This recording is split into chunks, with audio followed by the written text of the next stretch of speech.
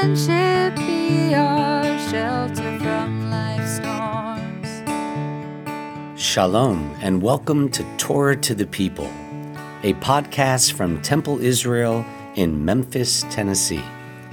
I'm Rabbi Micah Greenstein.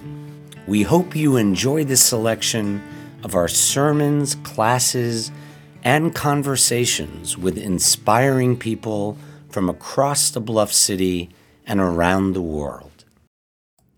Shalom, I'm Rabbi Jeff Dreyfus.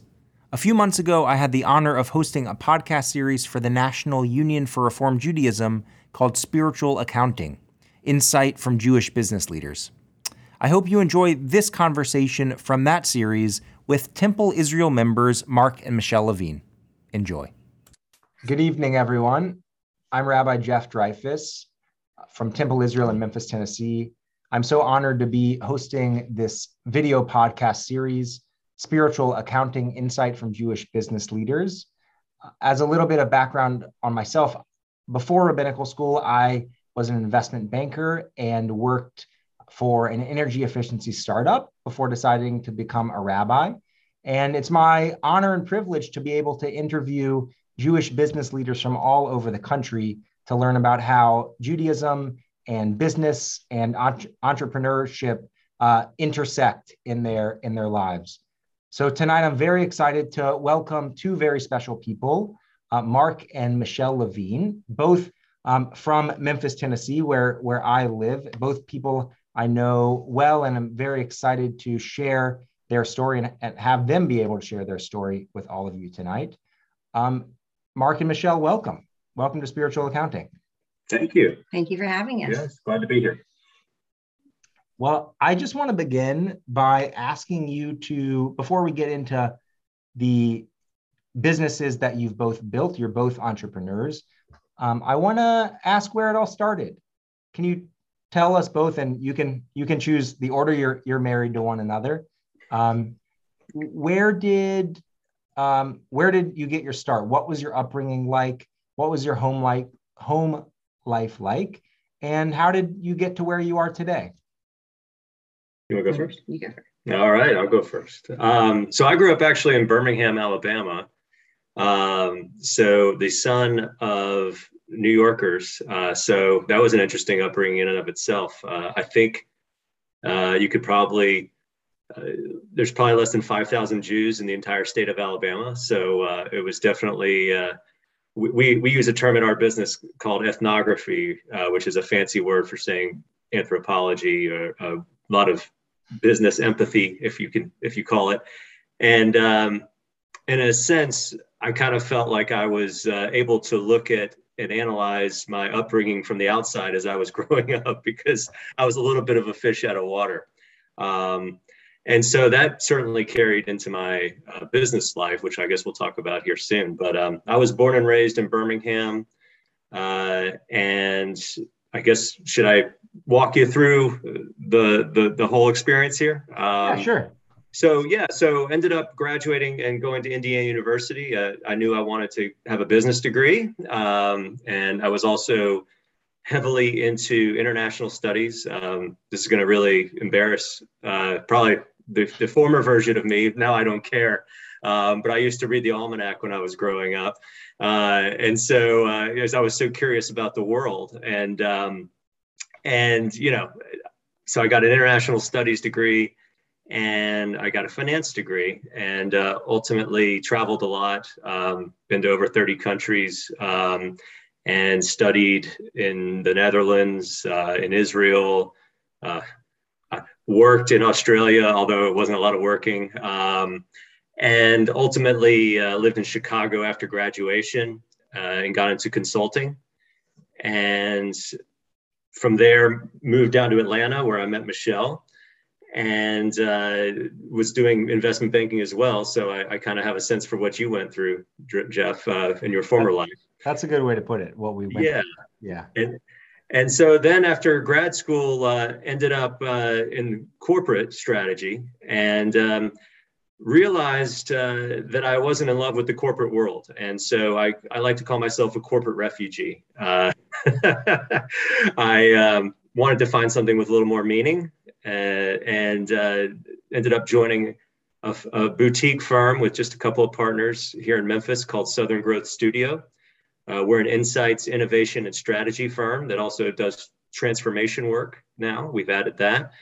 And so I certainly could tell you all about it, but that's what I've been doing for the last 9 years. Wonderful. Thank you, Mark. Yeah. What about you, Michelle? Well, my family immigrated from Taipei, Taiwan. I was actually born in Taiwan. And when they arrived to Memphis, I think I was almost a year old. So I do tell people that I was raised here, although technically born in Taipei. And my mother's whole family is still in Taiwan. So I was really fortunate in that I got to spend my summers up until 8th grade going back every summer to visit her, my grandparents and my family in Taipei. I think similar to Mark, growing up as Chinese American in the South in the 80s was very interesting. And also, like Mark, I'm a very curious person. My mother said that the first day of kindergarten, I didn't speak a lick of English, and she was very concerned that I would be that I would just have a hard time and that I would be bullied. But I actually got my name on the board the first day for speaking too much. And the teacher tried changing my seat every day, thinking that that would help, but I would just turn to the next kid and introduce myself. And even though I don't think I knew what I was saying, I was curious. And so my curiosity has led me through a lot of my life. And college was in Atlanta. I actually swore off the industry that I'm in because seeing that my dad was in it and still is in it, it just wasn't the kind of lifestyle that I thought I would want. And what industry was that? Is that? The hospitality industry, a restaurateur. And so, because it's very difficult, to balance in my industry, a quality of life with, with your job. And so, but I realized after traveling extensively abroad, having so many international friends in college that I met, that everything that I ever did was very food centric. And it doesn't matter if I can understand a language that you speak over a meal, I could experience a lot. It's like the unspoken language. And so and everything I ever did with my friends was always, a potluck or some type of, barbecue or something where everybody would bring food. And I just realized, well, maybe this really is a calling. So I, thought long and hard about it, and actually went to go work for a restaurant group in Atlanta. It was a startup franchise called Doc Chay's, where I got great experience firsthand, and then decided to come back to Memphis and start a concept with my dad, who is, of course, who greater than your parents to be your greatest cheerleader, but also your toughest critic, right? And now we have one restaurant, and it's my brother, Alex, and my dad and I. Very nice. Very nice. I'm interested in, you both touched on this a little bit, but both kind of growing up as minorities within the community that you lived in. Mark, as a Jew whose parents were from New York, and then you moved same country, but really a whole world away to Alabama. And then Michelle, as the child of Asian American immigrants or Asian immigrants, you're first generation Chinese American. What was that like for you? I'll do it first. Well, I always like to tell people that I felt displaced my whole life, right? And but that displacement is kind of like feeling uncomfortable. It really spurred me, because of my curiosity, to be outward looking and to always understand the world around me. But also in Memphis, what was difficult was I wanted people to be curious about me and my heritage. And that was, a bit more difficult. But I don't think that I got resentful or bitter over it. If anything, it probably made me more determined to say, well, hey, this is who I am. And this is what, this is how we celebrate the New Year, the Chinese New Year, for example. And so I think that, even throughout college and even now, I think that who I am is I don't belong to just one community, but I'm, a mixture of many different communities that make me a whole. Very nice. Yeah. I think we share that. Honestly, I think our upbringing is kind of what brought Michelle and I together. Yes. Because we talked about that a lot. Yeah, we did, especially when we were dating many years ago. Just like yesterday. But no, I also have that curiosity, but I think my upbringing, I brought up the word empathy before. I think I try to see things from other people's perspectives, because I grew up thinking that maybe other people didn't have to try that hard because it came naturally. They're fourth, fifth generation. And so, they kind of knew what their lot in life was going to be. And we were, I think our family in general, I'll speak for my family, I think we were all trying to figure it out, kind of make our own path. And so with that, you have to do a lot more thinking. You have to try to see what's out there. I think that's what drove my curiosity, in all honesty, because it wasn't just laid out there before me. It was something that I had to kind of peel back the onion and what's behind this rock, what's behind this, and look beyond every corner to see, is that the direction I want to go? Is this direction I want to go? And so that ultimately was, I think, a big part of driving my career, frankly.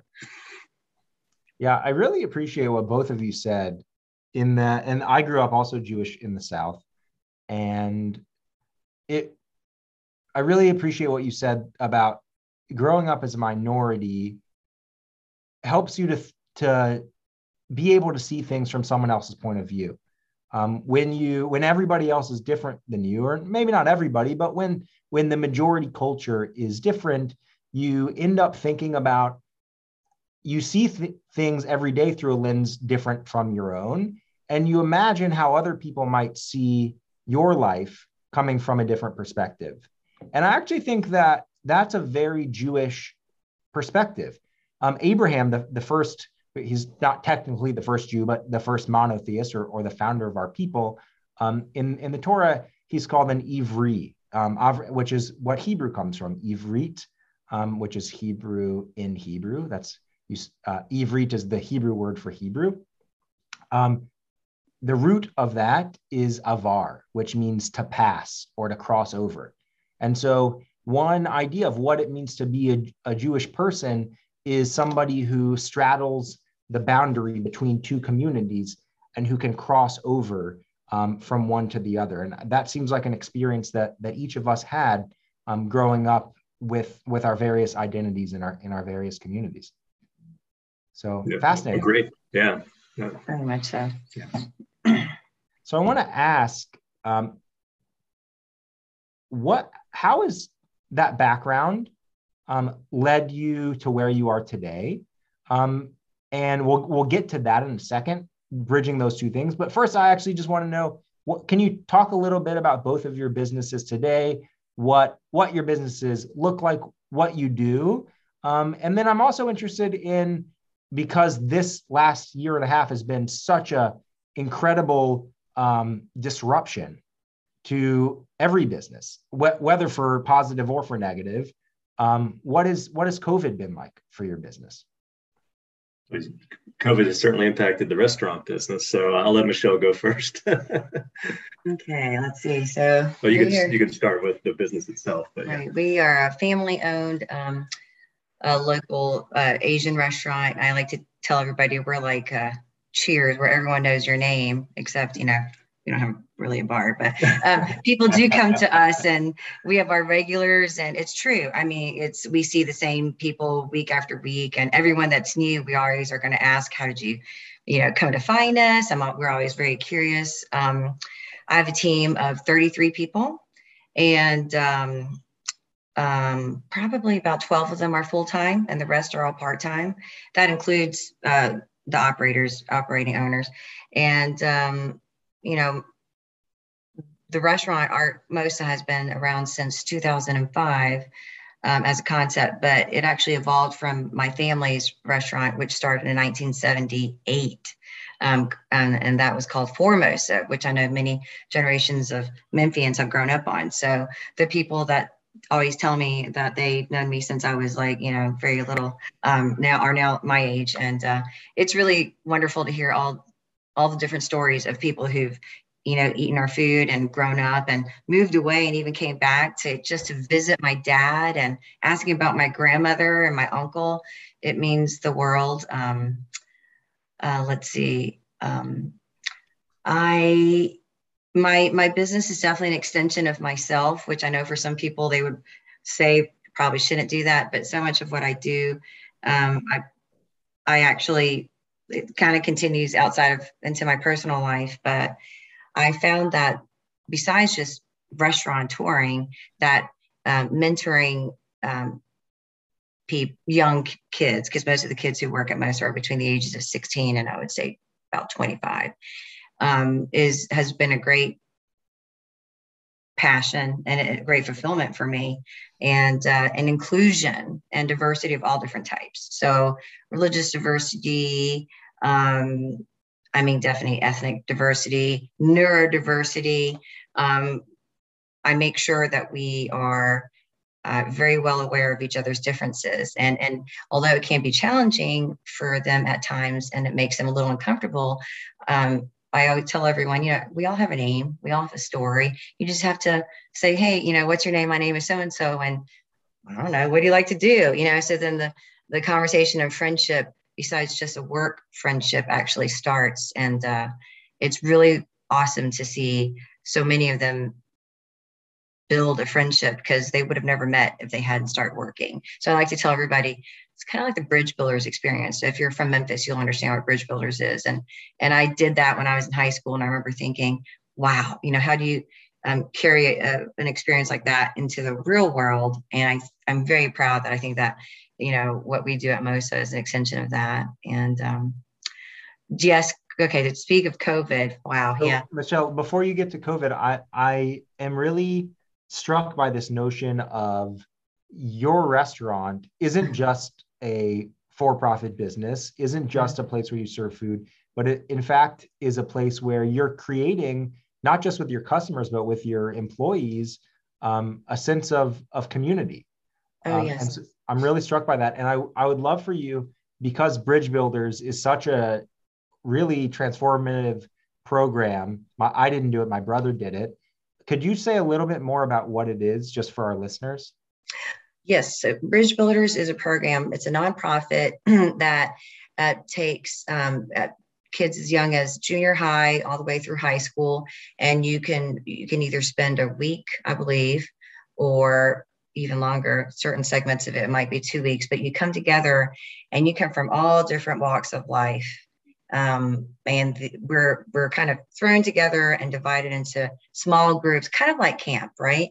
But you have to, there are icebreakers. We're talking, they purposely mix up the makeup of the group so that you're not really going to be with anybody that you can turn to for sake of comfort. So it's really challenging when you're young to get over the awkwardness. But to be honest with you, when you see young kids play at 3, 4, or 5 years old, they're not going to know difference. A friend is a friend, someone, and so to me, that's how I feel like we should continue to be throughout life, which is don't look at the person or what they're wearing or where they went to school or who their mom and dad. It's all about the person in front of you. And so find out about the person who's in front of you and share about yourself and see how you can forge a friendship, or even then understand each other's strengths and weaknesses and how you can build a community. And so that's what Bridge Builders was to me. And I just remember thinking, I would love to feel like I was a part of a community like that every day. But then when I left Bridge Builders and got back into my high school world, it's hard, and so when Mark brought up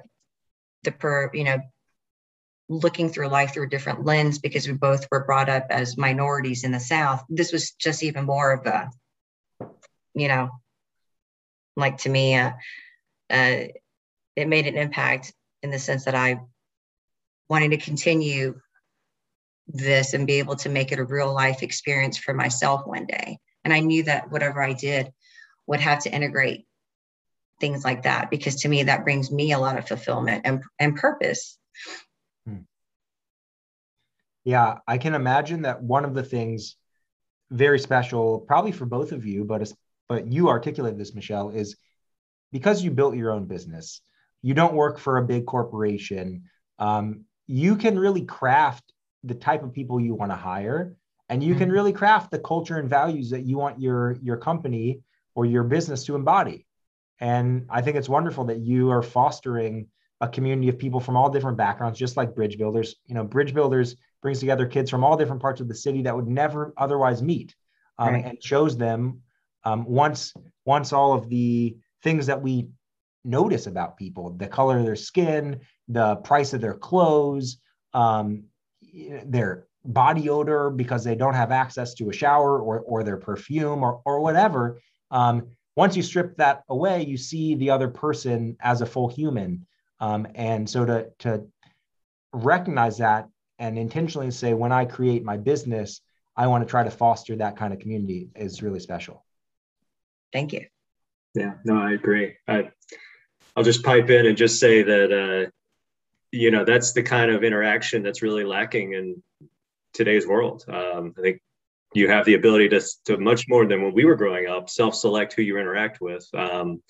It used to be you had to interact with everybody. I guess before our generation, there was the people in the army and whatnot. But I think these days, those types of interactions are few and far between. So I'm a big fan of that program as well. Yeah. Yeah. Well, Mark, what about your business? And then if we have time in a minute, I do want to hear about the impacts of COVID on both your businesses. Sure. So it's interesting. I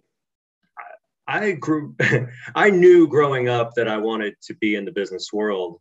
And I thought that I wanted to, quote unquote, make it in the business world. And that means, success, financial success, so on and so forth. So, what's the path? Well, get into investment banking, get into strategy consulting, get the MBA. And I realized over time that there wasn't a lot of heart and soul to that path. And it took me a while to really pivot and make the choice to make a change. And it wasn't easy. Once you have gone up a certain, so far along the ladder, it makes it harder and harder to get off, the golden handcuffs, if you will. And, but, at one point, and, this was probably 9 years ago, Michelle and I had a long conversation. I said, I'm not feeling the corporate world anymore. And I want to make a change. And it just so happened that there was a firm here in town who had taken me out to lunch, a couple of the partners there, at Southern Growth Studio. I mentioned before, it's a growth strategy firm. And I was intrigued, and we stayed in touch. And a couple of years later, they made me an offer I couldn't refuse. No, but it was time, and I decided to join them. And I've been there ever since. I never looked back. And it wasn't the path to riches, but it's been the path to really a lot of contentment, and really never second guessed it. I often say to Michelle, I said, I don't know what I'd be doing if I wasn't at Southern Growth Studio, because it enables me to feel like the work that I do really makes a difference in people's lives. And it's not just earning a paycheck. And so what we do is really help, whether it's founder-led businesses and entrepreneurs, or whether it's senior leaders in corporations or nonprofits, we help them pivot toward growth. Oftentimes, either the world's turned on them and they don't know how to react to changes. Obviously with COVID, that's been huge. Or even better, they are so successful that they have multiple paths that they can go down, and they're not sure which path is the one that makes the most sense for them. And so we help them basically build clarity. We present the options. We do a lot of primary research, which is, a lot of talking to customers, talking to industry experts, talking with prospects. So we do a lot of deep dive interviews, a lot of what we call co-creation workshops, a lot of design thinking, many different methods. And I won't bore your viewers here with all of them, but we then take all that and we marry that with, where's the market headed? Where are competitors? What are they doing? What are the trends? And we help them build a path to either new products, a new product development pipeline, new service experience, could be a new brand strategy, could be a new offering. There's really whatever path makes sense for their organization at that time, and gives them the ability to make a leap that they probably wouldn't have otherwise made because it wasn't as crystal clear. They might not have had the confidence to take that step. And so it's very gratifying to help people take steps that they're unsure about and give them the confidence to do that. And so that's what I like to think I do every day, or at least what we try to do most days. Yeah. I really, one thing that really resonated with me and what you just said is when I was in investment banking, I worked in mergers and acquisitions almost exclusively. And so we were helping either companies get sold. We were working on behalf of the seller or the owners of the company, or helping buyers buy companies and advising them on valuation or the industry or whatnot, and some other kind of combinations of the two. But what I always thought about as a kid about business, right, quote unquote business, is business is made up of this nebulous thing called a corporation, or that it's, when you think about a brand, you think about a logo, which, I mean, especially with your marketing consulting, all about that and how to do that strategically. But when you think about a company, if you're not in the business world, you think about it as being this distant kind of just very nebulous idea. But then when you actually start to work with management teams or founders or executives, you see that, in fact, these are actually people, that you're not talking about a logo or a commercial. You're talking about real people and real people's livelihoods. And even if the founders or the executives are quite wealthy, and oftentimes they are, they have personal needs as well. But they're not only implications for their finances, but for the finances of their employees or their investors. If you're working with a public company, the investors are people's retirement funds. That it's not necessarily the wealthiest among us, it's everybody. And so one thing that I really appreciate about what you're saying is you find meaning in not just connecting with the global business strategy, but looking across the table and seeing that you're helping another human being.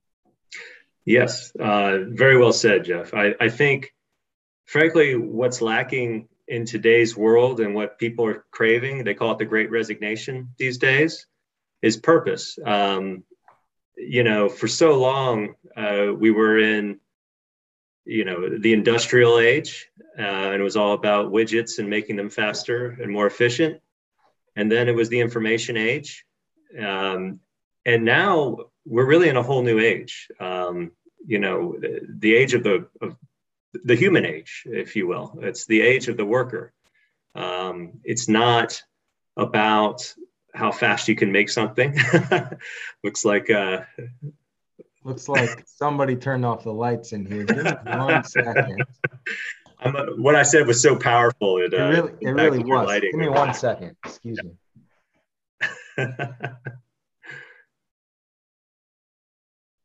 Okay, we're gonna cut this out. I think on the when we repost this, I'm live from Temple, Israel, and maybe either it's our lights are on a timer or one of our staff just turned it off. So I will be back in about 45 seconds. No problem. This is a good time for a restroom break, a water break. I'll be right back. All right. All right. Well, welcome back, everyone.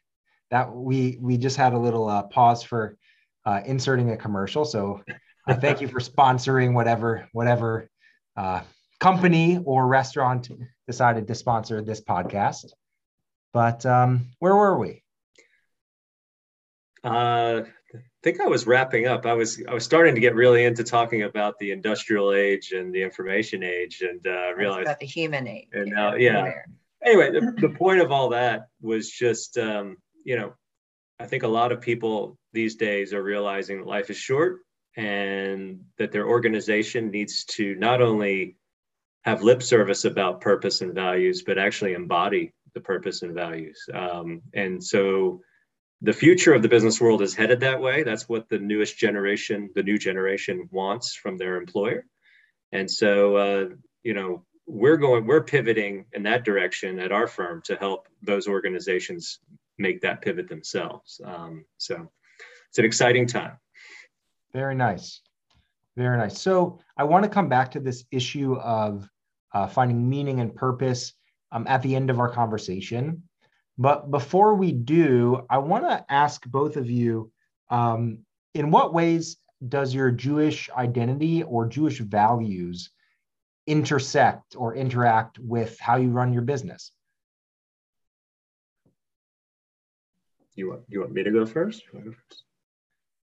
And Michelle, I'll pose this specifically for you because Mark was a Jew by chance, but you were a Jew by choice. You became Jewish later in life. And so I'm curious about, has your religious path, your exploration and your kind of the journey that you've been on in your life, how have your different experiences and the different communities you've been a part of shaped your values as a business person, both Jewish and maybe not Jewish?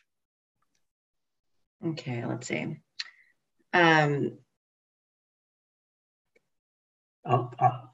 I know I often hear you say that the Jewish community is very supportive of one another, and that you sometimes think that not that you're trying to compare one of them versus the other, but I hear you say that a lot. So I don't know if that's something that you wanted to talk about. Well, are you asking? Okay, so before I converted to Judaism, when I look at the Jewish community, I've always thought how wonderful it was, because such a small group of people, while you could remain insular, instead you span the globe. You can travel anywhere in the world and talk about how your family celebrated the holidays. I think that the community carries its religion and its rich heritage through celebration of the arts, the humanities, music, art. I mean, all the things that I think feed your soul, while knowing that your purpose in life, that we each have our purpose here, whatever it may be. And I think that spawns like the focus on community, especially at such a young age, and knowing what your Jewish identity is an amazing thing. And I think that the fact that kids get sponsored a trip to Israel for his or her birthright is, everything was it just blew my mind away, because, being Chinese, there are a lot of Chinese people, right? But and while my parents did find the Memphis Mandarin Baptist Church, they're one of the founders. Oh, wow. Yeah. And while I did go to, Chinese school every Sunday before service, I didn't feel connected to the community. And I don't know if it was because of the religion or if it was just that the community of people and I felt that they remained very kind of closed into themselves and private, rather than saying, hey, it's just a very different cultural way of thinking. Chinese people are taught to really just, they say, don't bother, let's keep your opinions to yourselves. And I was always somebody who gave my opinion, whether or not I should. And I still do that. And then I ask a lot of questions. And so I think probably to some people in the Asian community growing up, Chinese community, they probably saw me as, wow, she has a mouth, she talks a little bit too much. But that is who I am. And I really resonated with the values of the Jewish faith, especially in the call to action.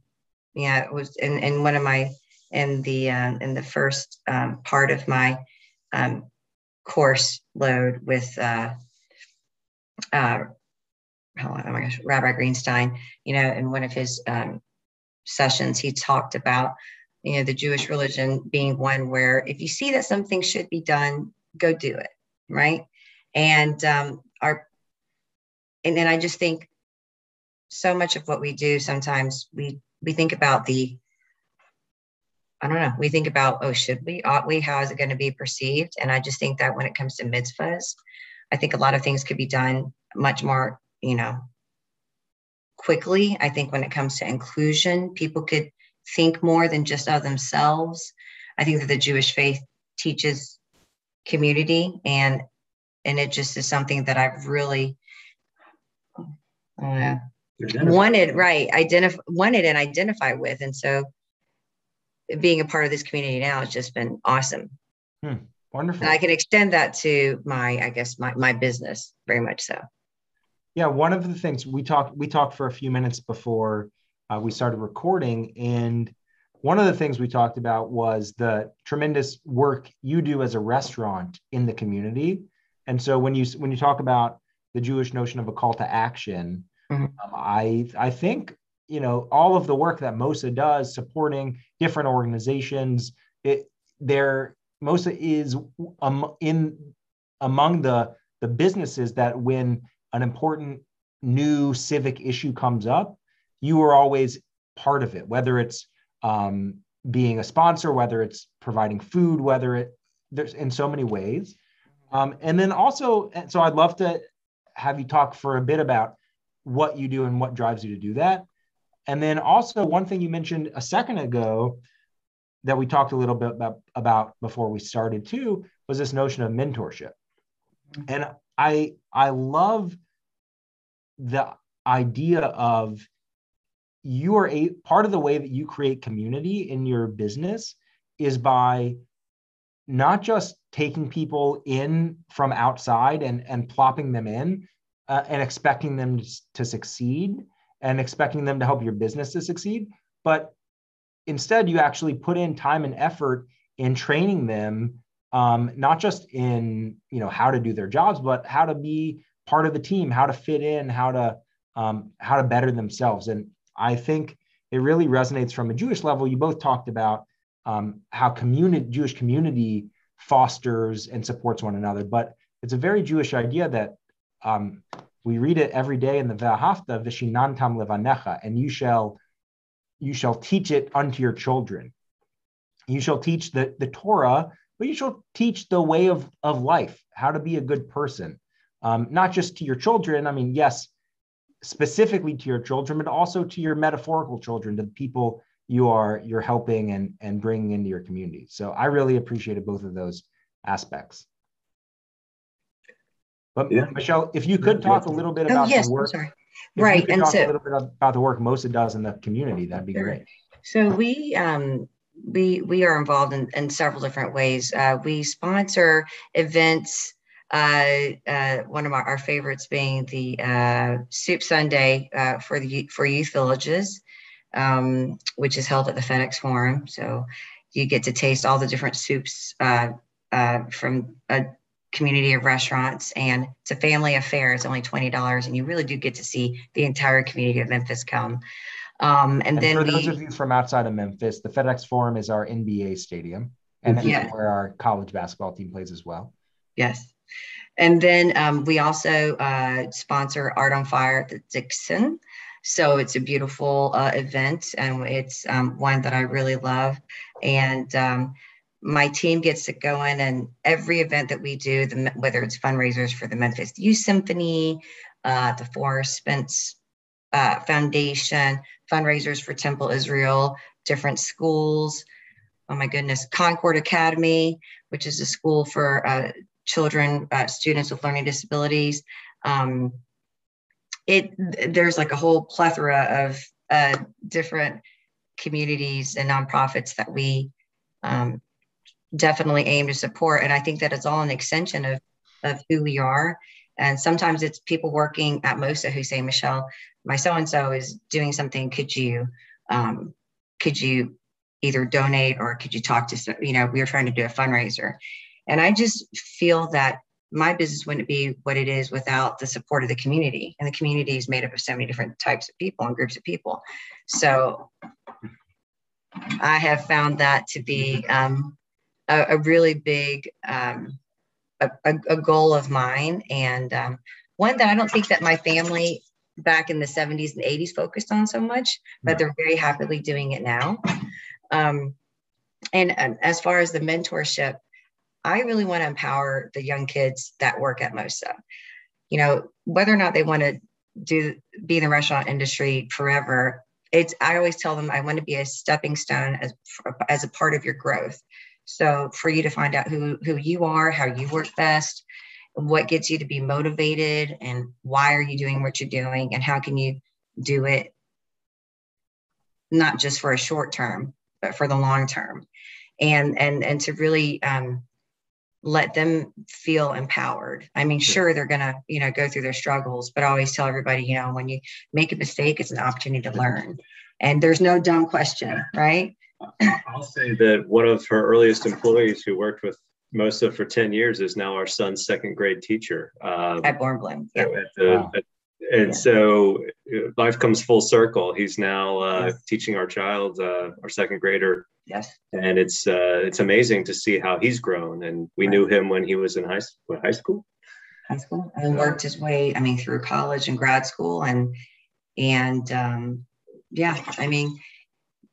I probably have over, 30 or so people that I keep in contact with. And it's just amazing, for me to see their life journey. And to think that I had hopefully a small aspect of it is really meaningful. And you also serve on 2 boards in town as well. I do. I serve on the board of Concord Academy and also AIR, which is Advocate for Immigrant Rights, which I actually had a meeting right before this, but they provide legal services for people who are underserved, illegal immigrants. So, yeah, but she's busy. Right.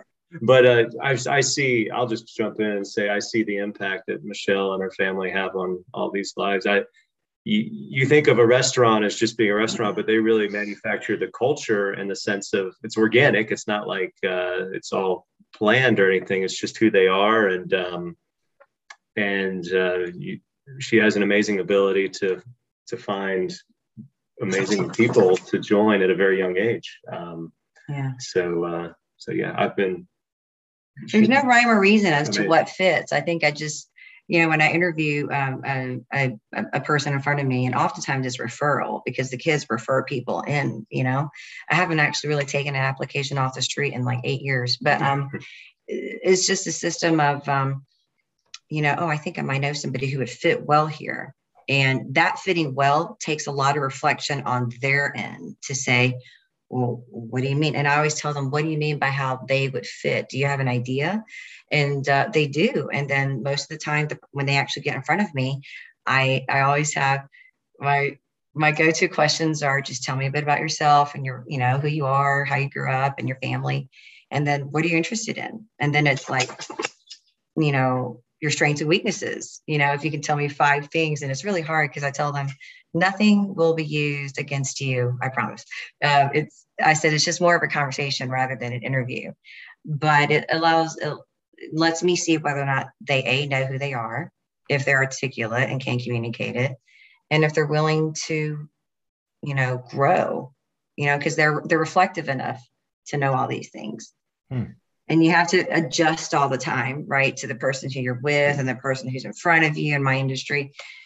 And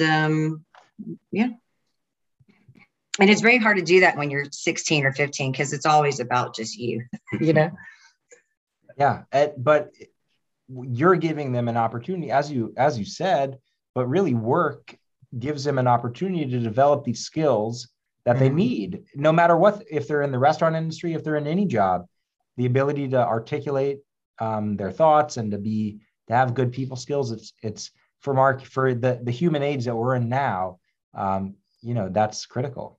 But Mark, what about you? In what ways does your Jewish identity and the Jewish values that you hold, how does that impact your business life? Yeah, and we briefly touched on this before we got on the call here. As a consultant, one thing that you always have to balance is what the client wants to hear and what you think is the authentic answer that they need to hear. And sometimes those two don't overlap. And so my partner and we have made a conscious effort to always tell the truth as we see it, regardless of who we're speaking with, whether it's the CEO of a multi-billion organization or a mid-level manager who, we think maybe making incorrect assumptions. And even, not to say we're always right, but we always want to be authentic and reflect the truth as we see it. And so I think that's one way that it's impacted me, that I'm not going to sacrifice, I think the word you used was integrity, for retaining a client. So, yeah. Oh, go ahead, Michelle. I just also want to add that Mark's company, they also mentor, they have internships, and they always have internships from college students, from the different colleges, universities here, and they get real life experience. I mean, just much more so hands-on than I would have ever imagined. Mark and Michael give them the opportunity to go to client meetings and present client presentations, and it just is wow. I would think and they're both, I think nice people to work with, in the sense that they explain things to you. It's not just, oh, you're an intern here and just put in your 40 or 50 hours. They're actively engaged and making an impact. And I think what greater way to spark confidence and empowerment, when you're 18, 19, 20, right? So he doesn't, I just wanted to brag upon him and Michael, the studio. No, it's I would say that's been something that we always try to have at least one intern, if not multiple. And we actually started the TI fellowships, or I guess I should say you did, and we supported it back many years ago, Jeff, and missed that program. Wish it was still around, but that was an embodiment of exactly what we're trying to do is give people a leg up in the career ladder so that they can keep going and have somewhere to start.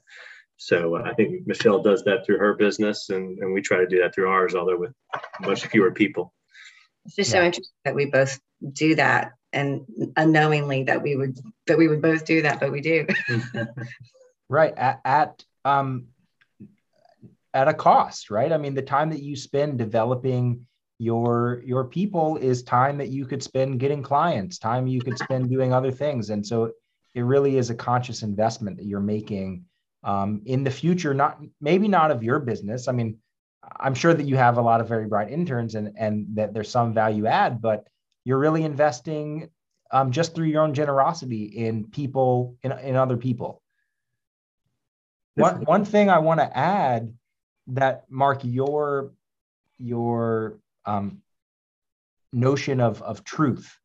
We talked a bit about this before the podcast, that there's many ideas about God. And one of the ideas about God is that God is the source of truth, that God is kind of an embodiment of truth. But there's a midrash, there's like a rabbinic story from a couple thousand years, 1500-ish years ago. And in the story, it imagines if you die and you get to the gates of heaven, what are the angels going to ask you when you get to heaven? And the rabbis are kind of going back and forth and saying, I think they ask you this, and someone else says, I think they're going to ask you this.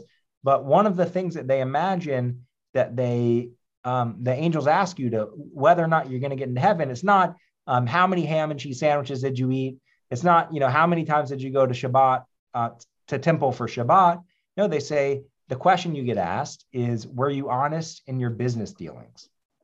Mm-hmm. And it really speaks to this notion of ethics and being honest. And you're right, like you could make more money in the short term, probably by not being quite as forthright, excuse me, with your clients. But that's not the type of business you want to run. Yeah, that's exactly it. I mean, I don't I don't know about the afterlife and all of that, but I will say, who knows, right? But I will say that that's what we try to do. We try to be authentic and true to ourselves, and you know, I suppose that it certainly comes from my upbringing, and Judaism is certainly a major part of my upbringing. So, I love that they're connected. So my last question is, Judaism is a project in some ways of finding meaning. There are many paths to this. Judaism isn't the only path, but I would say one of the goals of Judaism is to find a life full of meaning. And we do that in various ways, through community, through the study of Torah, through prayer. But in what ways do you find meaning in life? And in what ways does your business help you or hurt you? But I think with both of you, it's a pretty safe question to say help you find meaning in life. I'll go first, sure. So, my partner likes to say that some people have a job and some people have a vocation, which is a calling. And so when you have a calling, in some respects, you're not working, you're meeting the call. And I think I was working for most of my life until 9 years ago.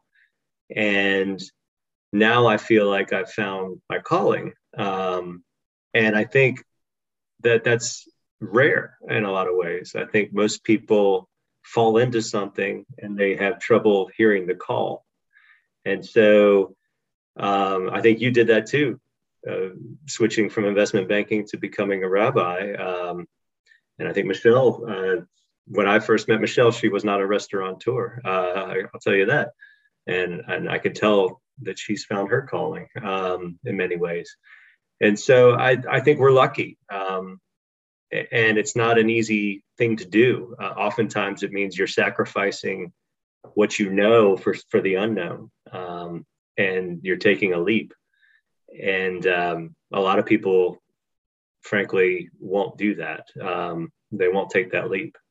And so that is really, I think once you've made the leap, it's going to be hard in the beginning. My dad, who's on the call, muted and blinded, you can't see him, but I think he found his calling. And he was laid off in the 1980s from his job in corporate America, and ended up becoming a commercial real estate broker. And he gets to help entrepreneurs as well.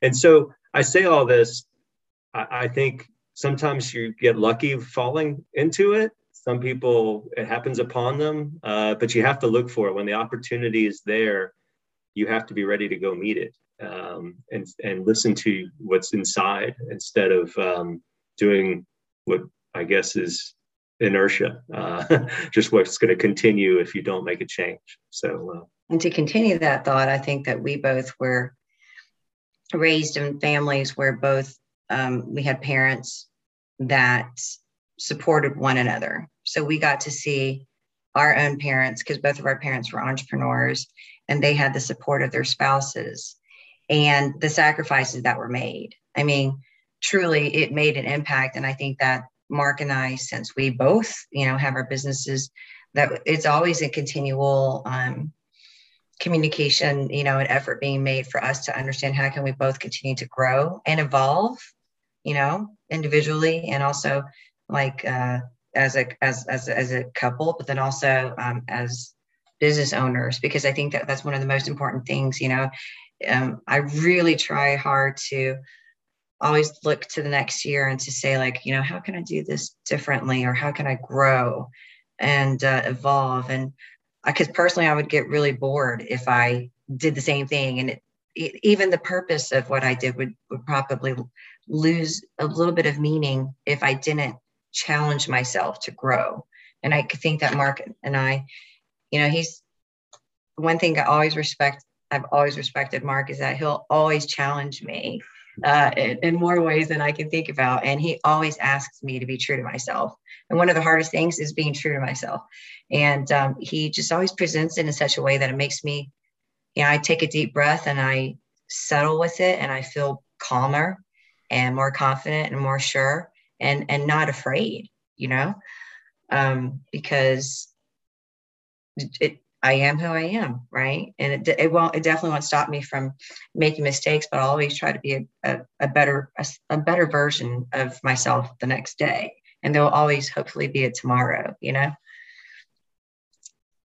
Neither of you said this, but I think you both, in speaking about how you support one another, show that not only do you find meaning in what you do in your own individual professional lives, but by supporting one another, the bond that you create, but also the ability to allow your life partner to flourish, actually helps you as individuals find meaning as well.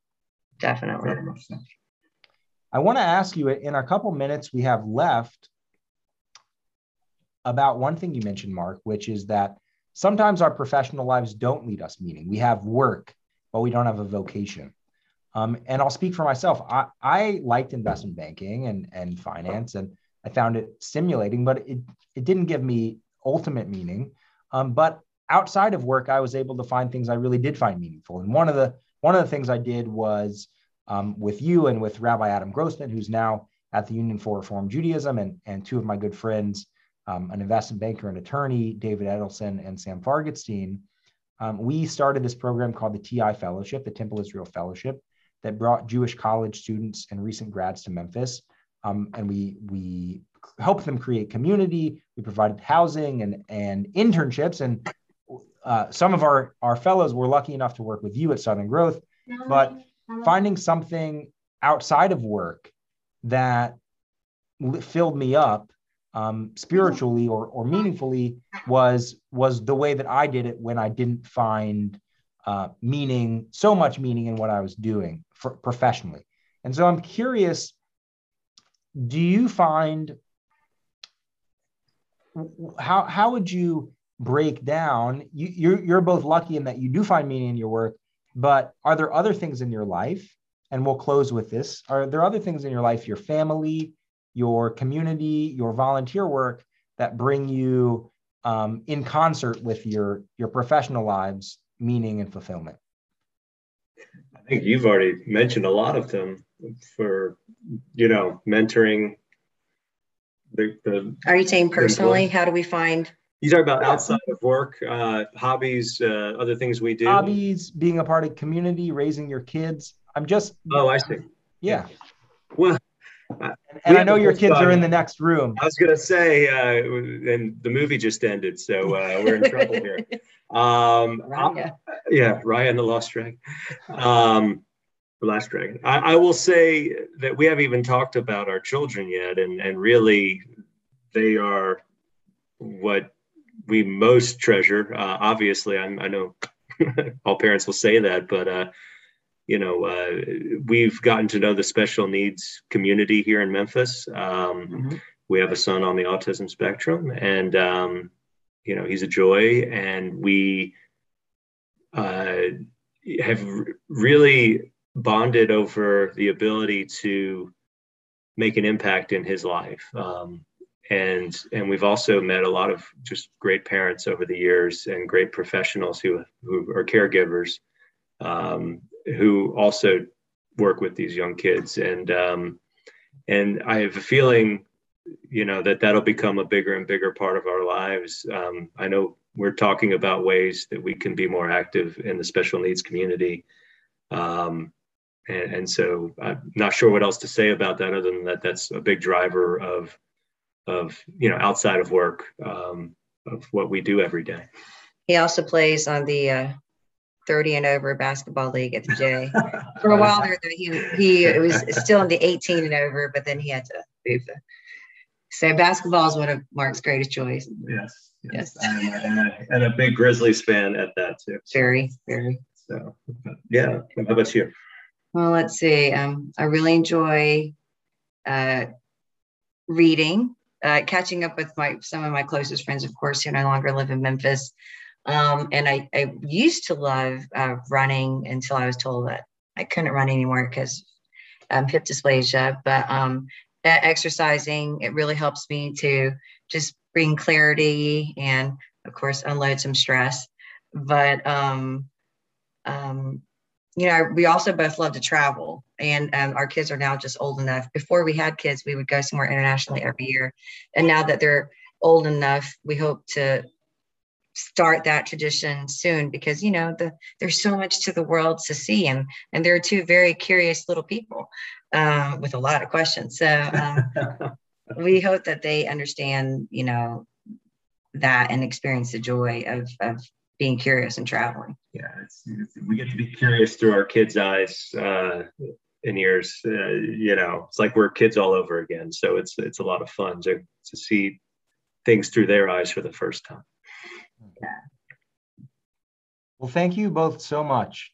It's been a real joy to be in conversation with you for this whole community, Union for Reform Judaism, Jews all over North America, who are going to be able to tap into your wisdom. I'm inspired, and I think they will be as well, for how you've brought meaning into your business, into your lives. And thank you. I can't wait to continue this conversation and this relationship in the future, because y'all live in Memphis. Same here. Thanks for having us. Thanks for having us. Take care, everybody. Have a good night. Good night. Bye. Good night. I hope you enjoyed this episode of Spiritual Accounting. If you want to check out the entire series, head over to RJ, like Reform Judaism, rjonthego.org, for this entire series, as well as engaging and enriching Jewish content for Jews of all ages and all backgrounds. Take care.